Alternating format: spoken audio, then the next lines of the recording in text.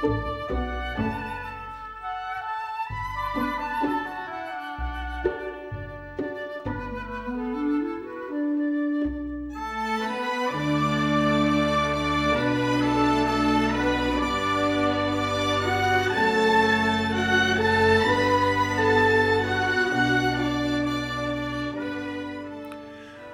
good afternoon, everyone. Welcome to Deep in History. I'm co-hosting this with Monsignor Jeffrey Steenson. Hello, Monsignor. Hello. Hi, Marcus. Good to see you. And I'm Marcus Grodi, the president and founder of Coming Home Network International. And if you're joining us from the first time, I've said this before, it's great to have you, but I would really encourage you to jump back and start from the beginning of these long series of podcasts, because even as we jump into our section today of Against Heresies, we're recognizing that much of what Irenaeus is saying in this is built upon the stuff he's been writing in 4.5 books, right, Monsignor? I mean, it's a long flow of his argument. He often repeats himself, but often he'll, in fact, at one point in here, I don't know if it's in this chapter or one that I read recently, he kind of said, well, I've been covering this for 4 books, He makes that statement himself. It almost makes me wonder if he's. Some people have been saying, Irenaeus, will you please get that project done? I've got a youth group over here I'm trying to get started, and I need your help. But we're going to look today at Irenaeus's Against Heresies, book 5, and we're going to start with chapter 19, section 2. It's where we ended last week. It's on page 495 of Keeble's translation. Oh, and once again, those of you who don't have that, you can go to our website, and if you go to the online community, then you go to where all the sources and resources are, and then you click on Deep in History, and you're connected with all these podcasts. If you scroll all the way down to the bottom, there's a link to the PDF of this book. It's free. So, in case you wonder. So we're going to begin on 495, and our goal today is actually, we're only going to cover about 2 pages totally. We're just going to cover chapter 20. And we're entitling this episode, The Hidden Pit of Ignorance. The Hidden Pit of Ignorance, because throughout this section, we're going to deal with heretics, and we're going to deal with how do you know what is true. And Monsignor, I want to throw something back to you as we jump into this, because before we get into the details, maybe if you will reflect a bit on how what Irenaeus is saying in the end of the 2nd century applies for the next 1800 years until today. That's not the easiest question you've thrown at me. Well, in a general sense. Yeah. Last night I read 2 papal encyclicals, kind of thinking about all of this stuff, what we're going to deal with tonight. And one was from Pope Leo XIII. Okay. And he was the end of the 19th century. End of the 19th century. It was his work, his encyclical in 1893, Providentissimus Deus, God, the providence of all. And then also Leo the 12th on Leo the 12th. Let's see, where was it here? Not Leo the 12th, Pius the 12th, Humanae Generis. These were texts written about helping Catholics get ready. How do you deal with all this biblical criticism that's coming our way? Oh, yeah. And can a biblical critic interpret the text of the Bible just with human reason, or does he or she need the apostolic tradition of the church to do that? And both of those, Leo and Pius, are really very profound in those two texts about how, and they both cite Irenaeus on this, how, the whole key to understanding Scripture is through the way that it was preached and handed on to the church from the apostles. And I think about First Clement, which was written by Clement. There are two different views on when that was written, and the majority view believe that it was written when he was Pope of Rome. And right. He was, I think, the fourth, right? The fourth after. Yeah. I believe that too. Right, and that's right. Mm-hmm. So he would have been the early centuries, the early years of the 2nd century, during he was serving as Bishop of Rome. Another view, which is, of course, a minority view, but it came out in a book published by Emmaus Road, argues that Clement wrote it, but wrote it when he was a priest in Rome. He wasn't yet, and he was writing it with the same goal. But the only reason I bring this out is Clement's written, regardless of either of those times, it was written at a time before the majority of the New Testament documents were considered at the same level that Irenaeus considers them. And when you interpret, when you read First Clement, which always amazed me, is that the foundation for almost all of his arguments are the Old Testament documents. In other words, he's certainly Christian. He's certainly interpreting them the way Matthew does. In other words, I think he quotes Matthew, actually. But this idea of how do you determine what's true? He sees Scripture, the Old Testament, really kind of in the same line, but interpreted through the typological understanding of the Old Testament, which is what Irenaeus does. But if you step back and you think, how over all these centuries has what has been the devil's strategy over and over and over and over again to undercut everything? And you see during the 3rd, 4th, 5th centuries, the devil bringing just dog-eat-dog battles, even between bishops, over how do you interpret Scripture, how do you understand the apostolic deposit of faith. And so you have all these battles. But what you're referring to is that what happens beginning pretty much in the 19th century is the devil attacking the very foundation of Scripture itself. Right? I mean, That's right. So where do you go? Where do you go for truth if you're struggling? And I found my notes, Monsignor, from when I had my Christian conversion during the time I was in college, between my junior and senior year. The first thing I did in my senior year was all of a sudden fill all my electives with religion classes because I was on fire. And so the first course I signed up for sounded like an awesome course. It was called The Problem of the Historical Jesus. And I thought, this sounds exciting. I'm on fire with Jesus, so I'm going to read. And I'm reading a book by the title, The Problem of the Historical Jesus, plus I'm reading Bultmann.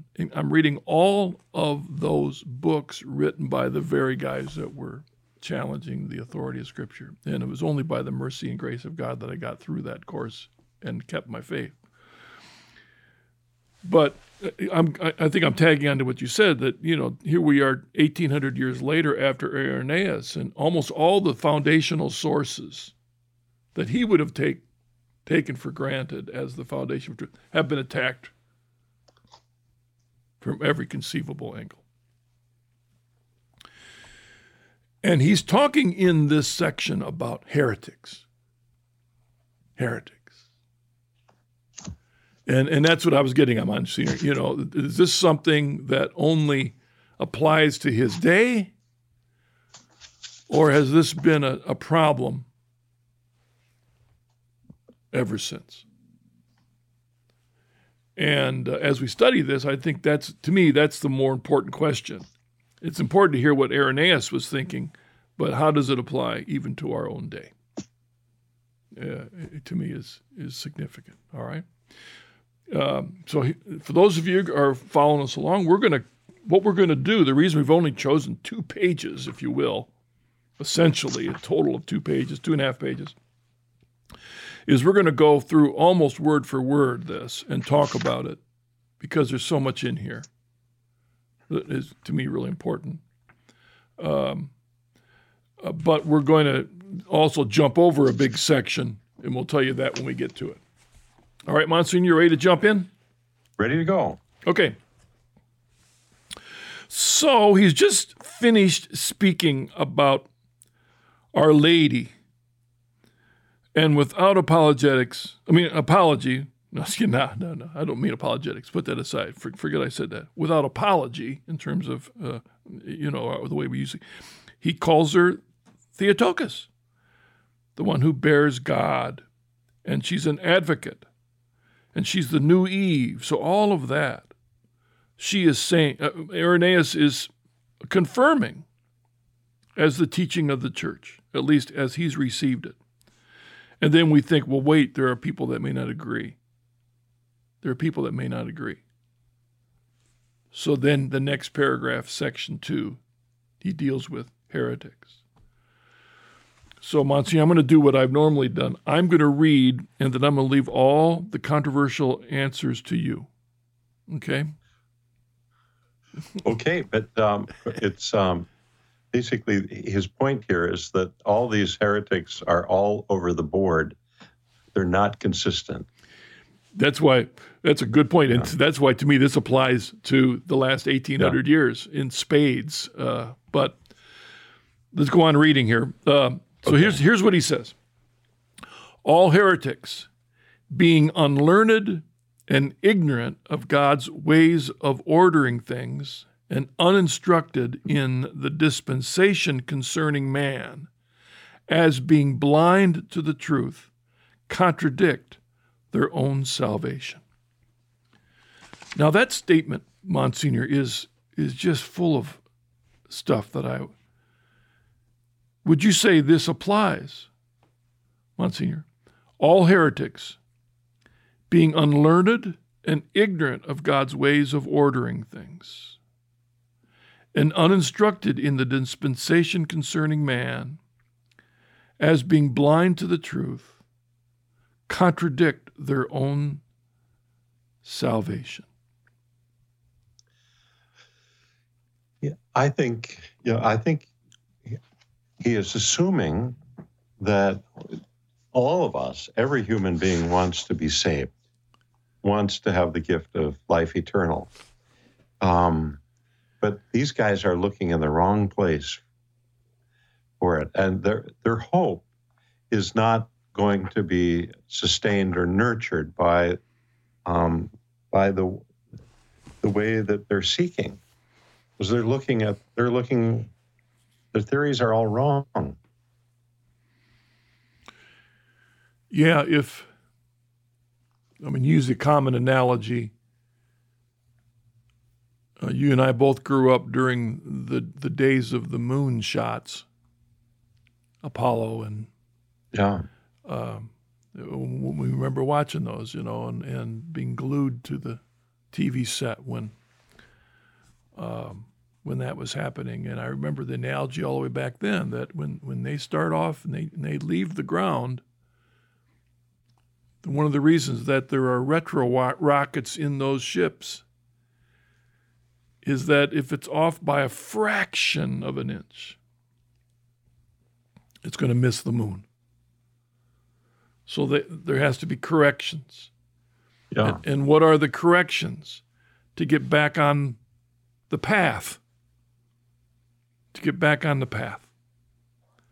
So in a way, he's saying that the part of the problem is if these heretics have rejected the path to begin with. To me, that's when I think about when he says they're unlearned. See, Monsignor, when I think about the names of some of those heretics that he's talking about, Valentinus and Marcion, and those guys aren't dummies. No, and he's going to make that point in the next section that they're intellectually arrogant. Yeah, it's not that they haven't been educated. It's not that they may be scholars. They may have their heads full of stuff. Isn't that come from Winnie the Pooh or something?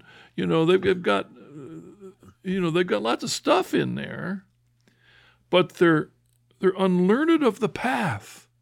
And if you got the path wrong, it doesn't matter whether you got retro rockets or not, because you don't know what to go back to get you on the right path. In a way, I'm arguing, as I say that, in my mind, I'm arguing against sola scriptura. Because if one thinks all needs the Bible as the path, and you get to some controversial sections, well, how are you going to get yourself back on? And Irenaeus would say, as we get to it, there is a path to know. Because all these guys that we've been talking about have not rejected Scripture at all. Not a one of them. That, right, Monsignor? There isn't one. Marcion wants to cut it down. Right. But they want to use it. They want to stay faithful to it. And they want to stay faithful to it because they agree it came from God. Right? Which God it came from, it's what we're arguing about. But it's foundational. But if you don't have the path right, if you're unlearned about the path, if you're ignorant of God's ways of ordering things, and then what about this, Monsignor? What does he mean by if they're uninstructed in the dispensation concerning man? What does he mean by the dispensation concerning man? I think he means if they don't understand that salvation history is supervised by one God, the Father. And not all those emanations and He does two other times he uses that phrase dispensation of something. And in the section we're going to skip over, he talks about the dispensation of the virgin.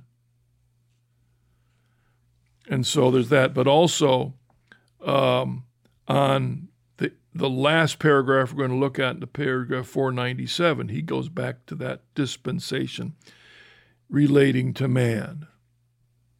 Again, and dispensation means not just a segment of time, but a segment of time that has been ordained by God. Okay. So if you're ignorant of the path, you're ignorant of God's way of ordering things, you're uninstructed in this that you talk about, the way God has ordered the salvation history, therefore being blind to the truth, they're undercutting, they're contradicting their own salvation. And Monsignor, I'll just say this, that as I read this section, I found this very meaningful to me as I struggle with issues about the church or about our separated brethren and all that, because people can be well-meaning, but undercutting, contradicting their own salvation. which is why Coming Home Network does what it does. That's why we do what we do, because of our convictions there.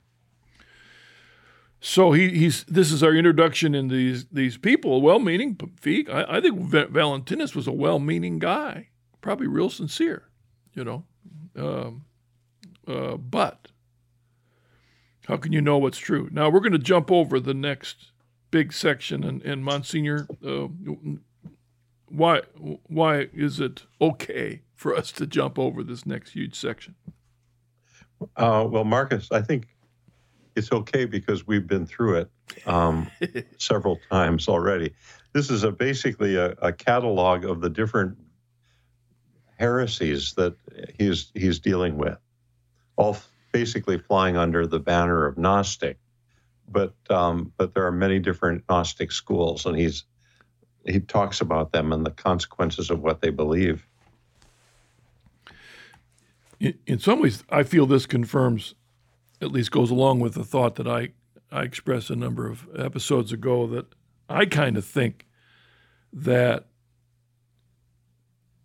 the original source of this whole huge tome were series of sermons or lectures that he gave, because a vast majority of the people who would receive this information are not going to be able to have a printed copy of it in their hands. I doubt it. Yeah.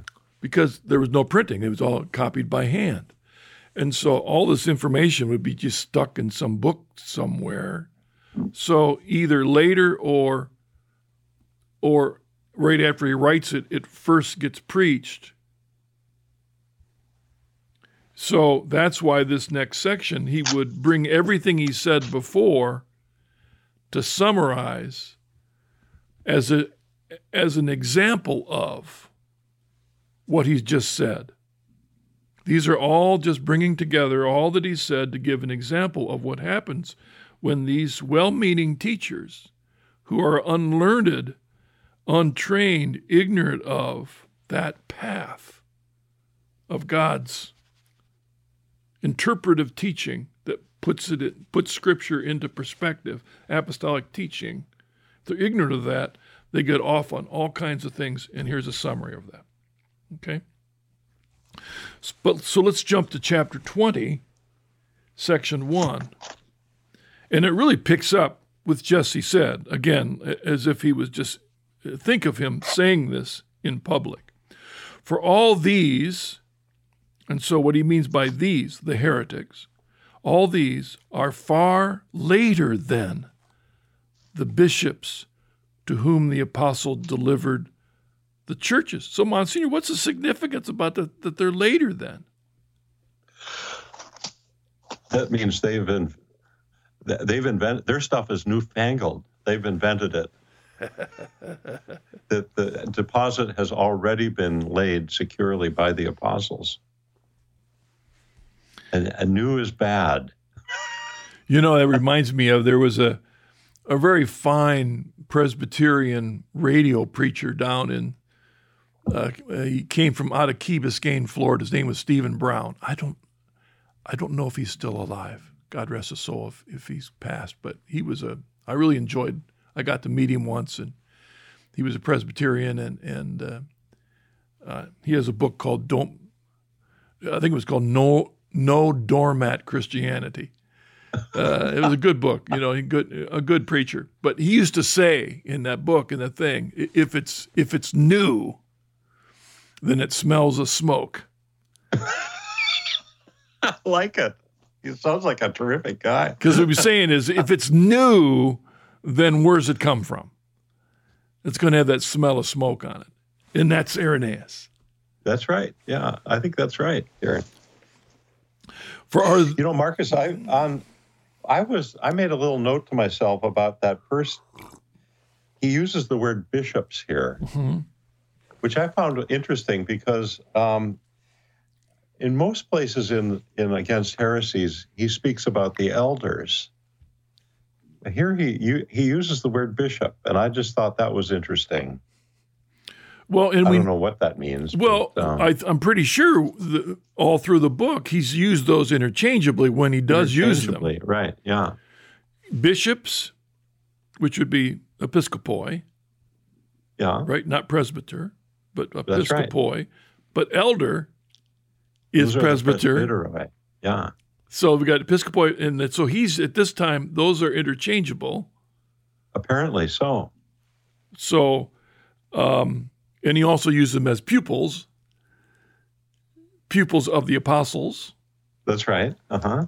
And I remember being at an ordination of a deacon, Catholic deacon, a couple years ago, and the bishop of Steubenville at the time, in his homily, made the distinction that in the early days of the church, on the one hand, there was a lot of crossover between episcopoi and presbyters. Yeah. You know, that sometimes the early fathers used those terms interchangeably, but there was one distinction. There was one distinction that was only ever referred to of the bishops and not the presbyter. You know what that was, Matir? Laying their hands on the head and ordaining. Exactly. Yeah. That presbyters didn't do that. Yeah. Episcopoi, bishops. So there was the one distinction. Whenever you hear about it, it was always a presbyter. I mean, excuse me, an episcopal. No. A bishop. But here's you said, here he emphasizes the bishops. He uses that term. To whom the apostles delivered the churches. And so there you have the emphasis of the apostles to their episcopoi being passed down. Mm-hmm. And this is the third book we manifested with all diligence. This in the third book we manifested with all diligence. So now here's where he's pointing back. You know, if you want the details, right. go back. Therefore, the aforesaid heretics, being blind to the truth, must needs walk this way and that, out of the right track. And so the traces of their doctrine are scattered here and there in a discordant and illogical way. That's the last 1,800 years. That's right. And of course, that's what he was talking about in the section above, 19.2. Their teaching doesn't hold together. It's inconsistent. Yeah, again, well-meaning and reading Scripture, trying to understand Scripture, but if you don't have the unifying path, and it makes me interesting. In a thing I recently put in a chart I was doing, on the one hand, we have the phrase, which I don't think has been formulated yet, and that's the phrase, the marks of the church. Yeah. One holy Catholic and apostolic church. That definitive description hasn't been penned yet, I don't think. Right, Monsieur? Right. I don't think so, no. No, but there's this is the definition, the marks of the one holy Catholic and apostolic church, which is a part of the Nicene Creed. Or was that added later? Constantinople. I think it dates Chalcedon. to St. Cyril of Jerusalem in his catechesis. Okay. That creed from Jerusalem is where that's first we encounter that. About 100 years after this, at least, right? Yeah. Okay. But you put that juxtaposed to the idea, and I got this from a Protestant encyclopedia of Christianity when it says there's over 30,000 denominations in the world. 30,000. And that comes from a Protestant encyclopedia of Christianity. Yeah. And I think in that book they estimate a new one starts every 5 days. Now, whether there's really 30,000 or how the criteria they use, but this reminds me of what we've just talked about, right? walks this way and that. Can you imagine how expensive it is to operate the ecumenical centers now? If we've got to have dialogue with all those 30,000. And if they're all to be considered equal, imagine how big the console would have to have a speed dial to the head of every one of those denominations. You can't have one speed dial for just one. You got to have it for everybody. So there you go. Yeah. Okay. Needs walks this way and that, out of the right track, and so the traces of their doctrine are scattered here and there in a discordant, illogical way. I mean, that really would describe Christianity today, but it is enlightening that he's describing Christianity at the end of the 2nd century already. Yeah. The unity our Lord prayed for has not arrived yet, in my mind.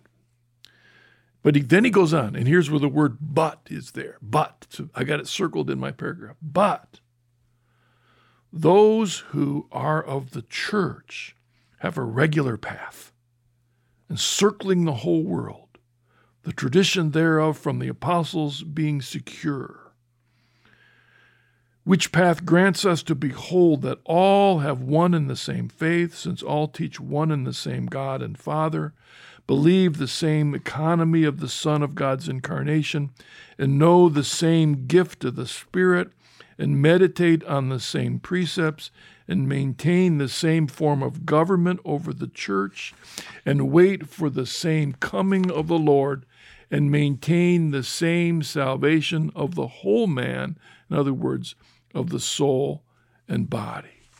Now, that was a long, meaty sentence, Monsignor, but there's a lot of important stuff in there. Marcus, I didn't tell you that I wanted to do this. Okay, that's fine. You're going to do a liturgical dance to demonstrate this? I found on my shelf a book called Drinking from the Hidden Fountain, a patristic breviary. Move over a little bit. It's not on. It's not showing. There we go. Yeah, okay, great. Patristic breviary. This was done by Thomas Spidlick, and it was originally published in Italian back in the 1990s. And it's a modern it's sort of a paraphrase of what you just read. And it's 2 paragraphs. I just wanted to share it with you because I thought they did a fabulous job with this. Okay. And it's the reading is called More True Than the Truth.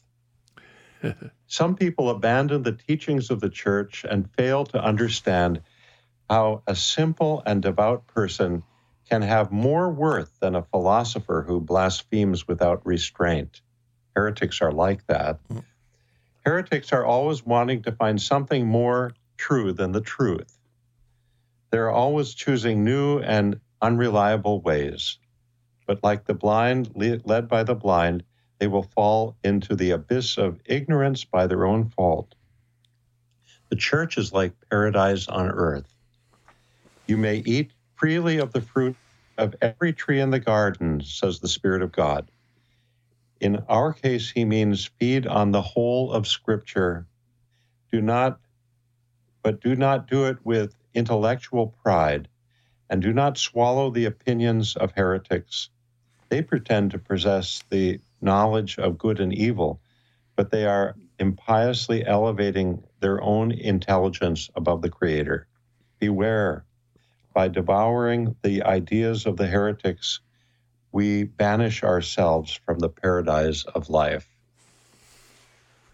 I thought that was kind of an impressive way to put it. Well, that's actually a summary, not just of this paragraph, but of the entire section we're looking at. I mean, that is a wonderful summary of this very issue. You know, in the beginning in the second half of the 20th century to today, the church has hesitated to use the word heretic.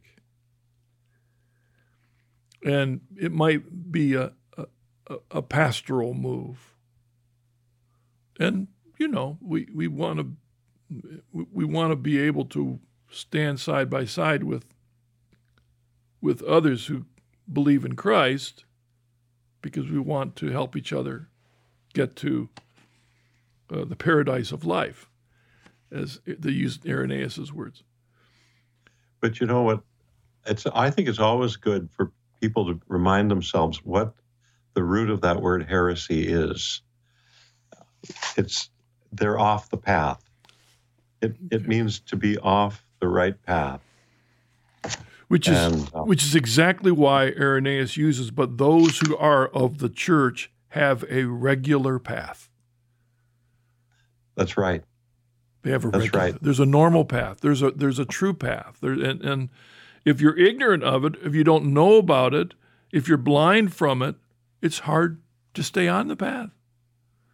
To know if you're on the path.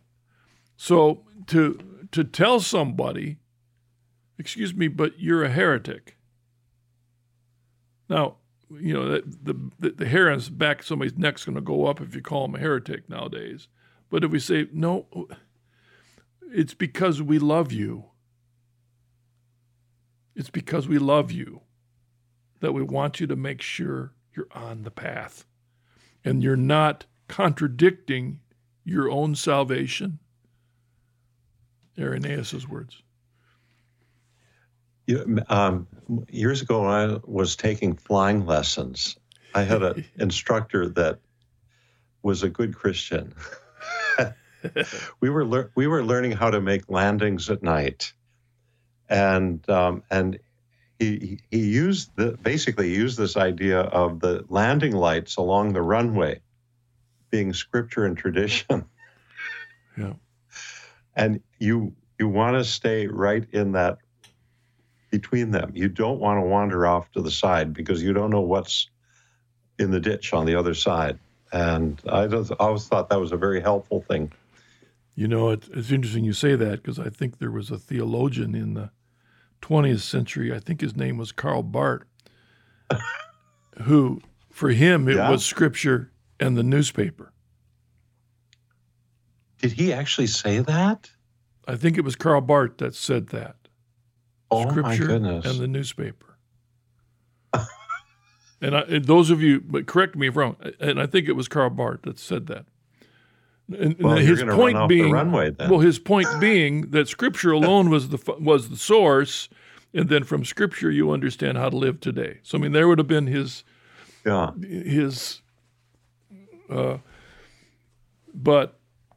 on the other hand, how do you know? If you look at all the things that he says, this is on the path.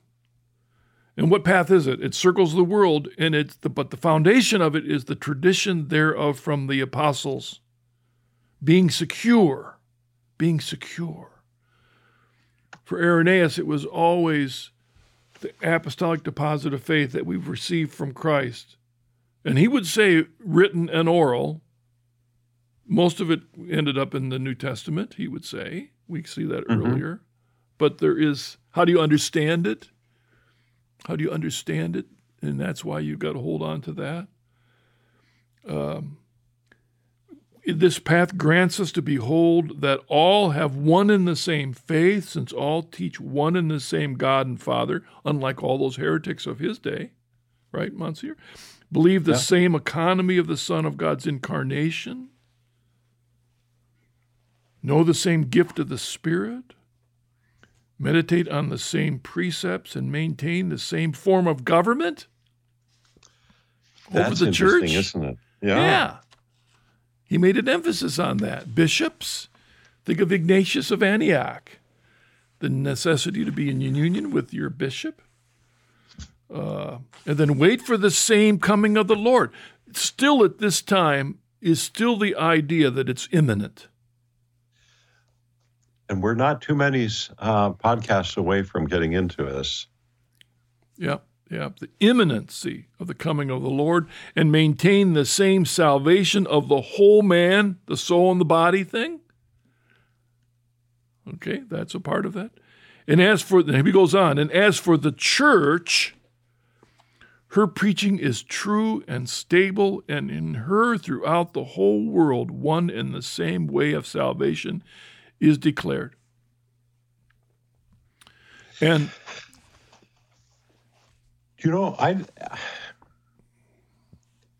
how should introduce this. It could get complicated, but I always struggled with this idea of what is the analogy of faith, and the more I've studied it over the years, it's really been helpful to me. But because the analogy of faith is based on Paul. Paul wrote about this in Romans 12:6. I just can we just spend a moment looking at this a minute? Yeah.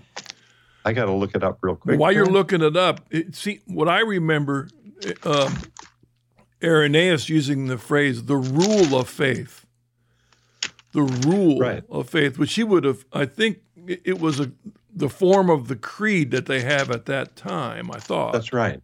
That's correct. But go ahead. So this is something that'll be developed later in Catholic theology, actually in Protestant theology too. I didn't realize the analogy of faith is found in the Reformers too. Okay. Yeah. Their idea that you cannot interpret one section of Scripture over against another. Anyway, Paul says in Romans 12:6.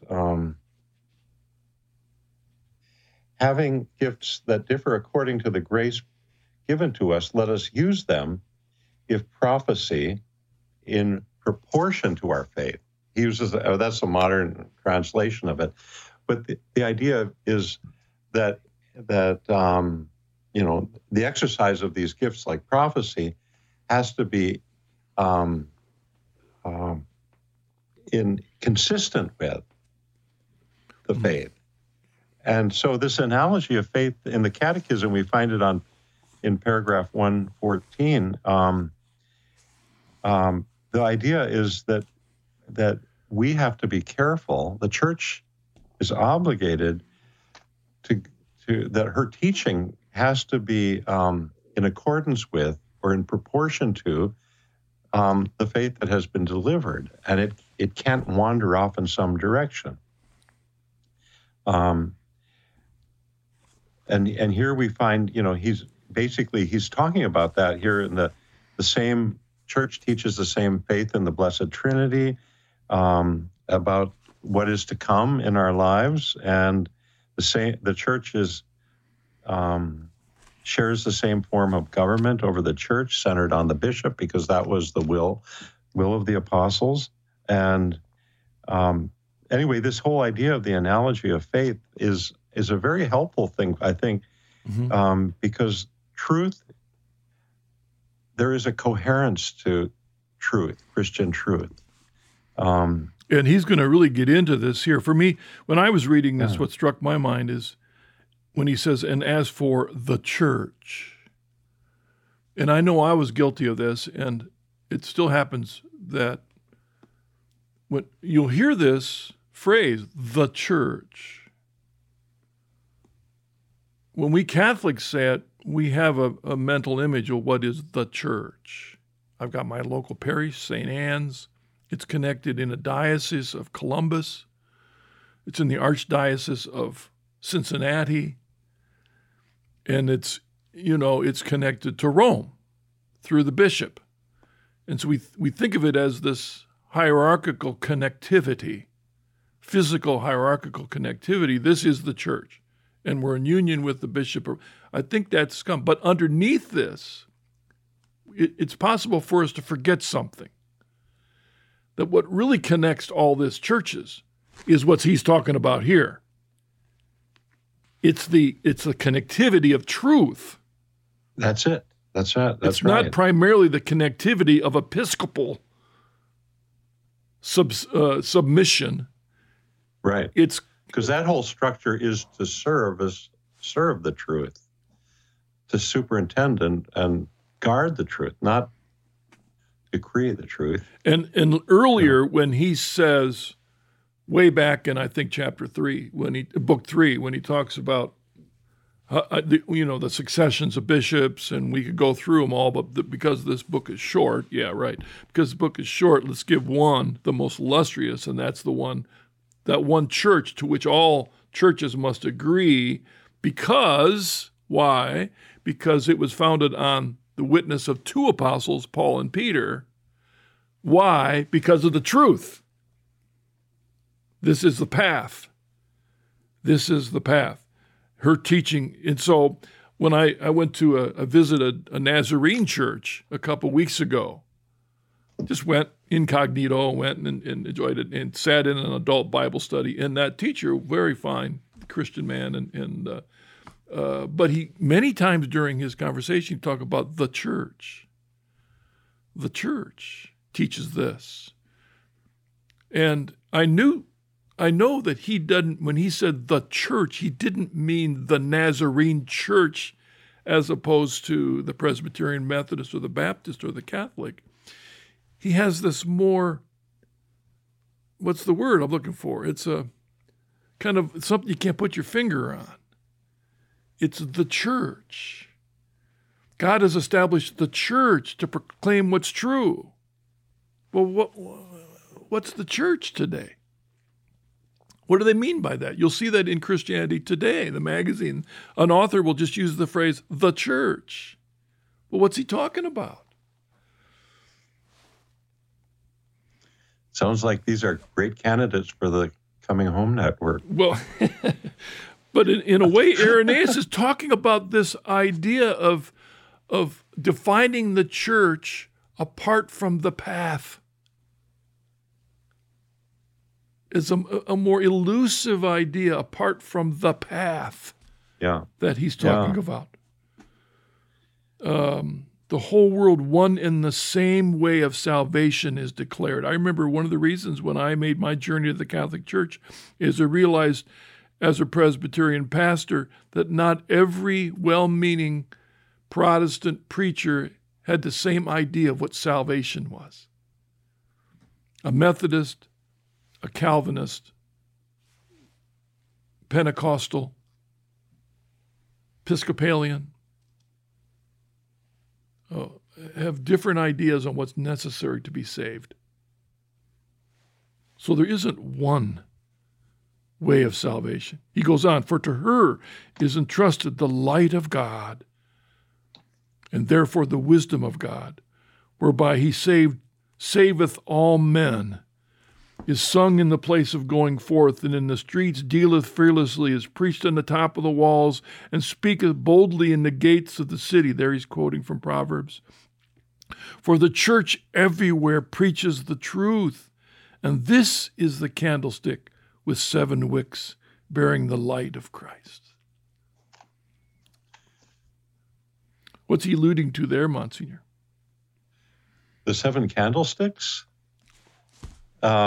Well, that takes us to Exodus 25:37. And actually, our editor has already given us these texts here. And Revelation 1:20, that speaks about the 7 candlesticks as the 7 churches of Asia Minor, which I assume is a kind of a way of speaking about the universal church. Yeah, the continuity. The whole church there. Yeah, the church is a continuity of the Old Testament people of God. This, the candlestick. But as I read through this, audience, and in case you don't have this in front of you, hear his emphasis on the church as the guardian of what is true. Paul says a pillar and bulwark of the truth is the church. Irenaeus says the pillar and bulwark of the church is the truth. You can't take the two apart, because if you do, you'll lose both, is what he's saying. And we've cited this several times in our podcast, but where he, back in, I think it'd been book 3, he speaks about how the church in Germany and the church in Africa and the church they don't teach different things. They teach one and the same faith. Marcus, my humble opinion is that here is an area where the church has really gone off the rails now, because we have the Episcopal Conference in Germany teaching one thing. The churches in Africa and the third world are very orthodox, and holding on. I mean, it would be inconceivable that these renegade Episcopal conferences are allowed to run off with the game like this. And again, my personal view, which, those watching, this isn't the view of EWTN or of Coming Home Network, is that what happened over time is we see in the early days here in Irenaeus and for years to come, the idea whenever there was controversy was to go back to the path, the apostolic deposit of faith, go back to the path. Make sure are we on path? Are we on the path? The apostolic, even when in the 4th century, when even the bishops are in councils arguing over whether we can use a philosophical word that isn't in Scripture, homoousios, does that best clarify the relationship between the Father and the Son, or whether we're trying to understand whether Jesus had one or two wills? But their point is they're trying to keep everybody on the path. That's the whole point, right, Monsignor? It's on the path. And I think what's happened over the centuries is that sometimes people forget the path. They're no longer looking. Wasn't the idea of the word ressourcement returning to the path? Yes. That's right. Yeah, to go back to this early foundation that we're talking about here. That was behind Vatican II. That was Ratzinger and back to the path, ressourcement. When he talks about a hermeneutic of continuity, he's talking about going back to the path. Amen, brother. And so we're seeing at a time when, even before so what's going to happen after this is that actual faithful bishops are going to be at each other's throats over some of these issues. That's not happening yet here. So he's able to clearly say, keep to the path. Section 2, for those then who forsake the preaching of the church, impute unskillfulness to the holy elders, not considering how much worthier is a devout but untaught person than a blaspheming and shameless sophist. I love that statement. Isn't that great? these arrogant, these intellectually arrogant academics. Of course, I've always felt in all the years I was a pastor that the holiest people in the church are the ones in the pews, not the ones in the pulpits. I've seen that over and over and over again. So, but he's also Marcus. Yes, Marcus. Just a reflection on what we just finished with too about the universality of the faith. Don't you? Well, I think one of the most wonderful experiences in my life has been to go to a mass at St. Peter's Basilica, where people from all over the world are there. And there is this sense, even though we don't speak the same language, there's a sense that we have the same faith. And I got to tell you, I couldn't agree with you more. I remember one of the first times I was in Rome, and I was over there for a conference. This would have been in the mid-'90s, and I was housed in a place called Casa Maria. I don't think it's a place for Pope Francis. I think it was another one or something like that. Anyway, so I'm staying in this place all by myself, and I get up in the morning, and there's breakfast for everybody. And when I got down in the breakfast room, I was in a room full of African bishops. They were all dark-skinned, and they're all from Africa. And we're starting breakfast, and as I'm there, one of maybe an American bishop or stood up and said, he would, brothers or what, may we say prayer. And so I'm wondering, what are they going to say? And here we are, bishops from Africa and all over the place, and I hear the lowly layman sitting there, and guess what we all say together, word for word, exactly. Bless us, O Lord, and these thy gifts, which we are about to receive from thy bounty through Christ our Lord. It cracked me up. The unity of the church, for me, was beautiful. It was expressed in that prayer. Crack me up. Oh, it's beautiful. And it's just, to be with people from other cultures and all over the world, and we pray the same way, we believe the same faith. It's what Irenaeus says, it just gives you a sense of confidence and stability. And that's what he's talking about. He just said, that the basically the devout but untaught person is worthier than a blaspheming and shameless sophist. And he goes on, but such are all the heretics, and they who imagine themselves to be discoverers of something more besides the truth, following what has been foretold, performing their journey in many ways and in many forms and in much weakness, not having always the same opinions on the same subjects. They are led about as blind men by the blind. Justly they will fall into the hidden pit of ignorance, always seeking and never finding the truth. The hidden pit of ignorance, always seeking but never finding the truth. That's an awesome phrase too, Monsignor. It seems so descriptive of what's happened over the centuries. Always seeking, but never finding the truth. Boy, yeah. And for anyone that's studied religion in our lifetime,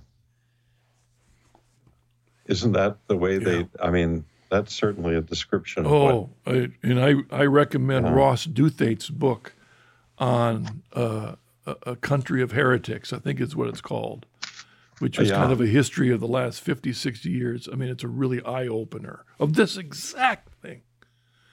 I got to write that down. Ross Douthate's book, A Nation of Heretics, I think is what it's called. It's an awesome description. In fact, it was printed like 10 years ago. I'd love to interview him and say, okay, what has the last 10 years done to, the trajectory? That's right. Good Lord Jesus. It just, and then he says, and we must fly. Oh, no, excuse me. We must therefore fly from their views and watch very carefully lest at any time we be disturbed by them. But excuse me, but if we're to fly from their views, where are we to go? If you live at a time when every voice, and he didn't even have the internet. He couldn't Google it. He wasn't inundated with opinion. More Catholics listen to pundits on the internet than their bishops today. Think about it. More Catholics, more Christians listen to somebody on the internet than their spiritual leader at home. It's just the devil laughs. So where do we go? Well, he says, we must fly for refuge to the church and be trained in her bosom and be nourished in the scriptures of the Lord. For the church is planted, a paradise in this world. Of every tree then of paradise ye shall eat morsels, saith the Spirit of God, i.e., feed ye on all the Lord's scripture. But ye shall not eat of a mind that is lifted up, neither touch any where the contentiousness of heretics. I'd like to, again, emphasize there's a lot of non-Catholic Christians that don't think Catholics are committed to the scriptures. No, that's the path. That is the path. And I want to clarify here also, because sometimes we Catholics, when we are critical of sola scriptura, we sometimes misrepresent sola scriptura, because this idea that sola scriptura means the Bible alone, as if there's no tradition at all, is not a fair representation of our separated brethren's view of Scripture at all. There are very few, if any, people who actually live by sola scriptura. They always have some form of tradition. So as you said, Monsignor, you've got Scripture and tradition as you're trying to land your little, you've got to, Monsignor built his own airplane, everybody. So as you're trying to land your own airplane you built yourself, you MacGyvered together with barbed wire and duct tape. You were trying to land it there between Scripture and tradition, that the question is, which one takes authority? Scripture or tradition? And if you want to land in the middle of the runway, there's a both and. There's a both and. So the question is, we don't have any problem with Scripture, although our non-Catholic Christians might not like some of the Old Testament books. Granted, I'm not a big fan of First Maccabees. There's not a lot that inspires me in First Maccabees. But the question is, which tradition? Which tradition? That's really what separates us. It's not so much Scripture. It's which tradition. So there are non-Catholic Christians that have thrown the Catholic tradition out, but they still have a tradition. Some of the tradition is great. I think about, I'm living up here in Ohio, and I'm surrounded by Amish. Well, a part of the Amish tradition is great. They've done, in some ways, a better job of some aspects of simplicity and detachment and reminding us that's a part of the gospel. So that tradition's good. On the other hand, they're caught up in works righteousness far more than the Catholic tradition. They've replaced one with another. Yeah. And it's oppressive. You talk to any ex-Amish about what life was like, and it can be very oppressive. I don't want to be critical of the Amish here at all. But my point is your tradition trustworthy? We've got Scripture. We're on the same page there. But is your tradition trustworthy so that how you interpret Scripture is right? And that's exactly what Irenaeus is talking about here. He's not being critical of Scripture. He's being critical of the interpretations, the other paths. And I was thinking about that translation you had, Monsignor, read. We're hearing it echoed and all here because it was a translation of that. So what do you think, Marcus, when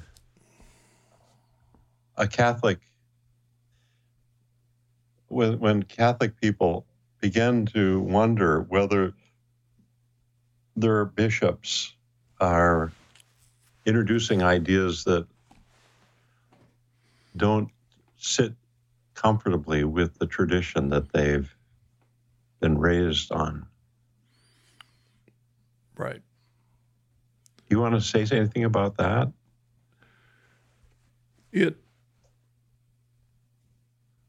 To me, one of the beauties of understanding, and I'll just talk about it. To me, one of the beauties of understanding God's steadfast love, and that's a phrase in the Revised Standard Version and how it translates a Hebrew word called hesed. You see it all through the Old Testament. Yeah. And that word is often used in the description of the path of God's people, where God tells them, this is how you're to live. This is what's true. Here's the path. But in the mystery of God's steadfast love, he always allows his people freedom to respond. Irenaeus emphasized that earlier, remember? He has a whole section on the freedom to respond. God doesn't force anybody. But his message is always stay on the path. How do you know what the path is? Well, we believe Christ gave us a church. How do we know the church? Well, the church is that which guards the deposit. That's what we're talking about. So what about bishops that get off the path? That's my question. What about bishops? To me, it always calls us to recognize mea culpa He's a man like me. It also reminds me of what David, there's a story in the Old Testament when David is right there with a spear beside a sleeping Saul, and David has the full freedom to kill Saul, who's trying to kill him. And God has given him the opportunity. Saul's asleep, and there's David with a spear. And what does David do? He lets Saul go because he says, I'll never touch God's anointed. To me, that's our view of our bishops, of our cardinals, and our popes. It's not our job to stand in judgment of our bishops, cardinals, or popes. If we see them going off the base, it's not so much our job to judge them, but to point to the path, to point back to the path. And when they we got to be careful, is my point. We got to be careful. They're God's anointed. But they can make a mistake. We make mistakes. I know you never make a mistake, Monsignor, but I make a mistake once in a while. But it points us back to the path.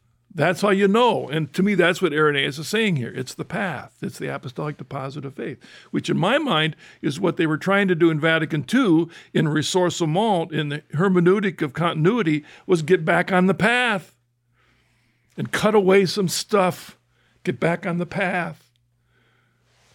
And I'm sorry. No, I was just, I was being a devotee of St. John Henry Newman. One of the most amazing things that he ever did was that essay that he did on the role of the faithful in preserving the faith of the church. And he studied the 4th century and all those Arian bishops that were validly ordained, right? Yeah. They were anointed, yet so many of them abandoned the faith. And Newman was so moved by reading especially St. Athanasius, about how it was that the ordinary faithful were the ones that basically called everything back again to the tradition. And that developed in the church in the idea of the sensus fidelium, that the sense of faith in the people of God that's there by the Holy Spirit, and they're part of the church, and so they're part of the church's voice or way of discerning what is true and what is the false or heretical way. And I just wanted to quote one passage from Newman for you, yep. And then I'll yield on this. But I was just fascinated by this. This came from a wonderful article by a wonderful, wonderful theologian named Father Hermann Geisler, who worked for many years at the Congregation for the Doctrine of the Faith. And he said that Newman, what is especially important to Newman is the function of the sense of believing as a spiritual immune system. The religious life of a people is of a certain quality and direction, and these are tested by the mode in which it encounters the various opinions, customs, and institutions which are submitted to it. Drive a stake into a river's bed, and you will at once ascertain which way it is running and at what speed. Throw up a straw into the air, and you will see which way the wind blows.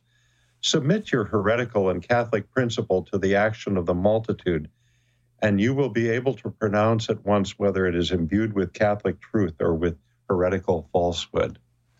That's Cardinal Newman on that. And that is a beautiful sense about the sense of the faithful, is that, and I think I find I mean, because he was pointing back to St. Irenaeus in this as well. It is this sense of the universality of the faith that will help local churches and local leaders be corrected sometimes. Of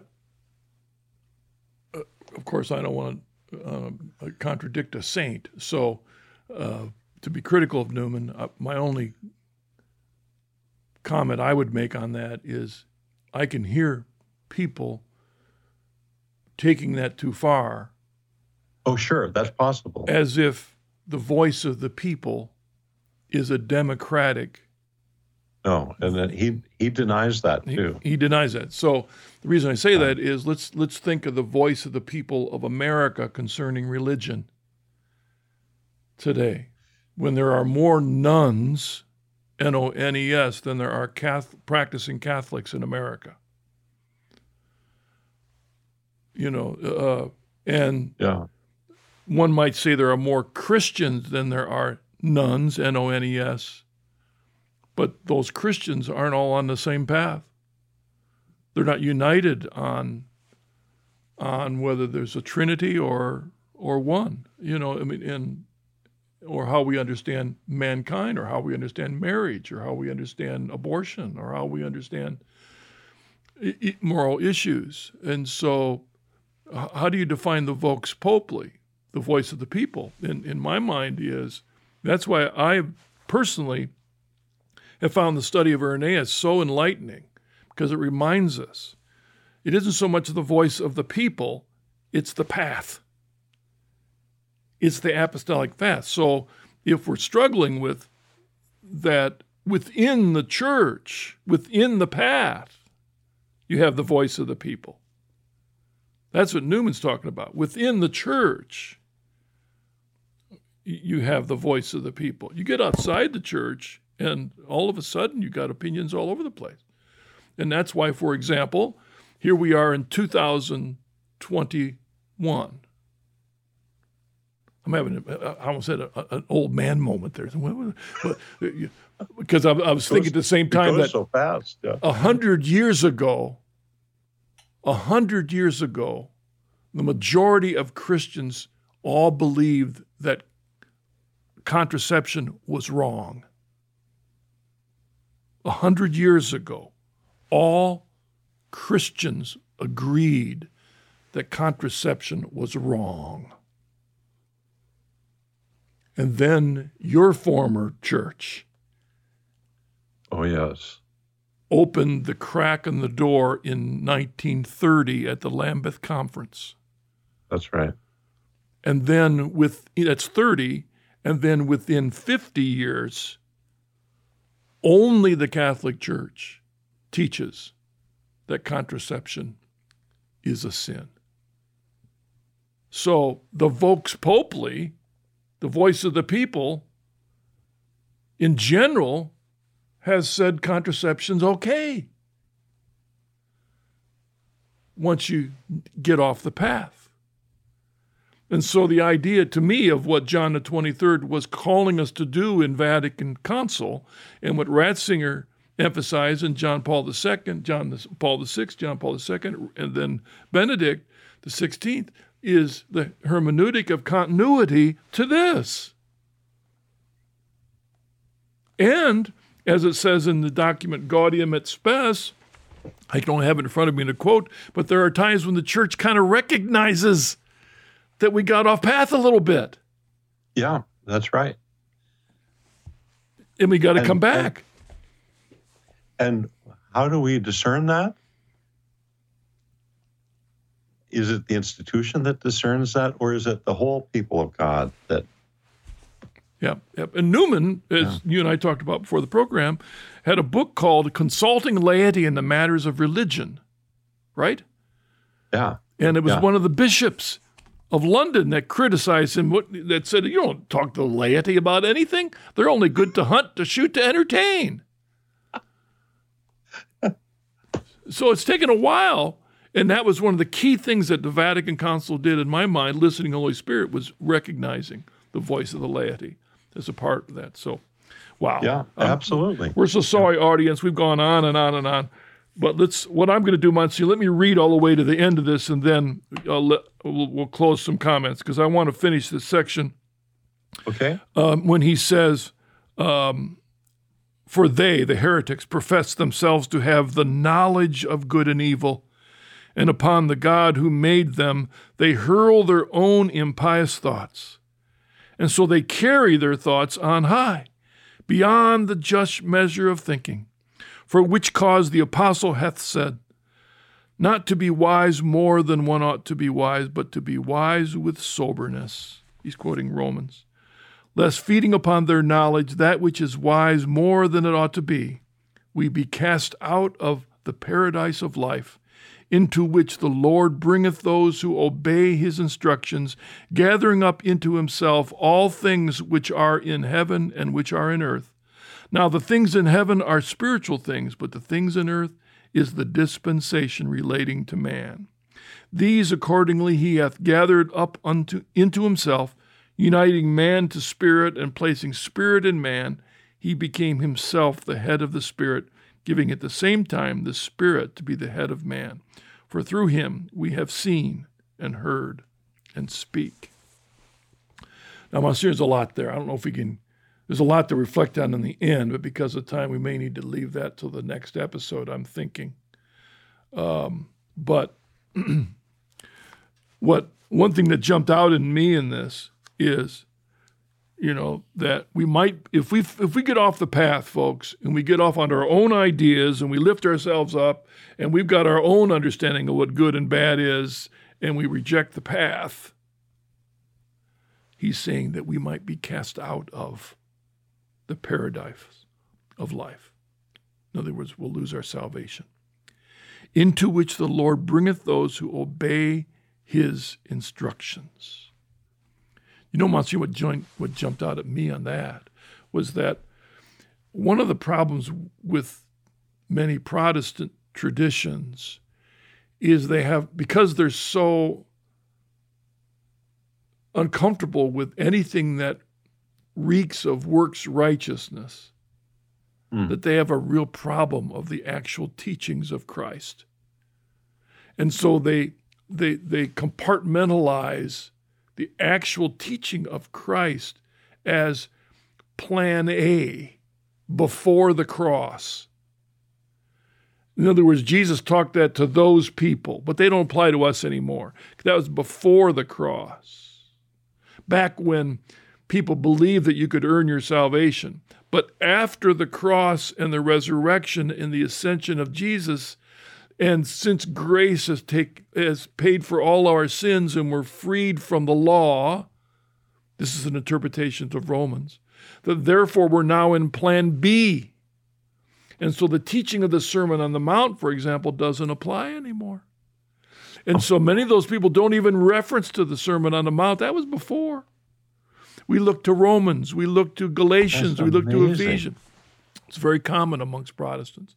They may not say it that way, but I'm telling you, you'll hear more in those particular traditions of preaching from Paul and Ephesians and Romans and Galatians than you'll ever hear sermons from the Sermon on the Mount. Oh, yeah, we used to have that kind of, I remember as an Anglican, people did priests prefer to preach from the epistle or from the gospel? And I always sense that there might be some tensions like you described there. Well, Jesus says in the Sermon on the Mount, you must be, unless you're more righteous than the Pharisees, you're not getting into heaven. You're not going to be in the kingdom. And then he says we must be perfect as our Heavenly Father is perfect. Well, Luther says, I can't do that. And so I don't have to try anymore because I'm covered with Christ's righteousness. I'm a bunch of stuff underneath, but I'm covered with his righteousness so that when I stand before God and God says, why should I let you into my heaven? We don't talk about anything we've done or not done. We just point to Jesus. It's his righteousness. It's his righteousness. So whether I'm obedient to anything he says in the Sermon on the Mount, I just recognize I'm a failure. I'm a sinner. I can't do that.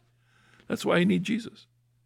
And that's a whole theology that's undercut I think, the ability for many Protestant ministers that read the Bible and say, I've got to call my people to sinless lives. They need to leave because it says in Paul that you can't be a fornicator and get into heaven.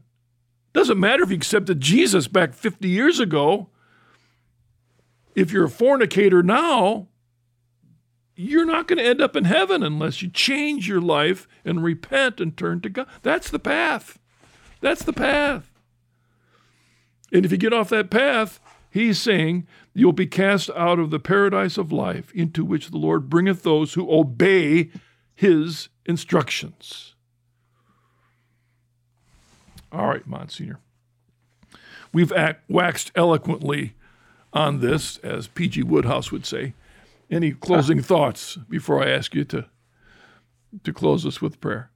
No, we're gonna pick up on this last section next week. Yeah, we'll hold off on the soul, spirit, and body question. We'll start there. Yeah. Okay. Yeah. No, I love the way that this whole section is. He's got on one side these heretics that are intellectually arrogant, and even simple people can be faithful proclaimers of the gospel.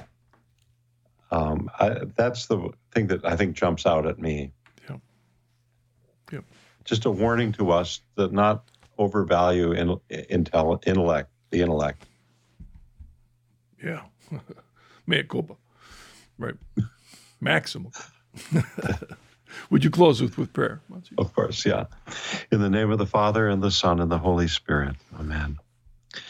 We thank you, blessed Lord, for these words from St. Irenaeus. Help us to be faithful in our lives and in how we witness to the world about the true way, and to be confident as we fly to the church for our hope and for our salvation. In the name of the Father, and the Son, and the Holy Spirit. Amen. Amen. Thank you, Monsignor. And thank all of you for joining us in this episode. Again, I know I've said this in the past, but when you listen to these long diatribes that Monsignor and I go through, you can pause it at any moment and then come back to it later. But I hope that these are an encouragement to you. God bless you. We'll join you next week on the next episode of Deep in History.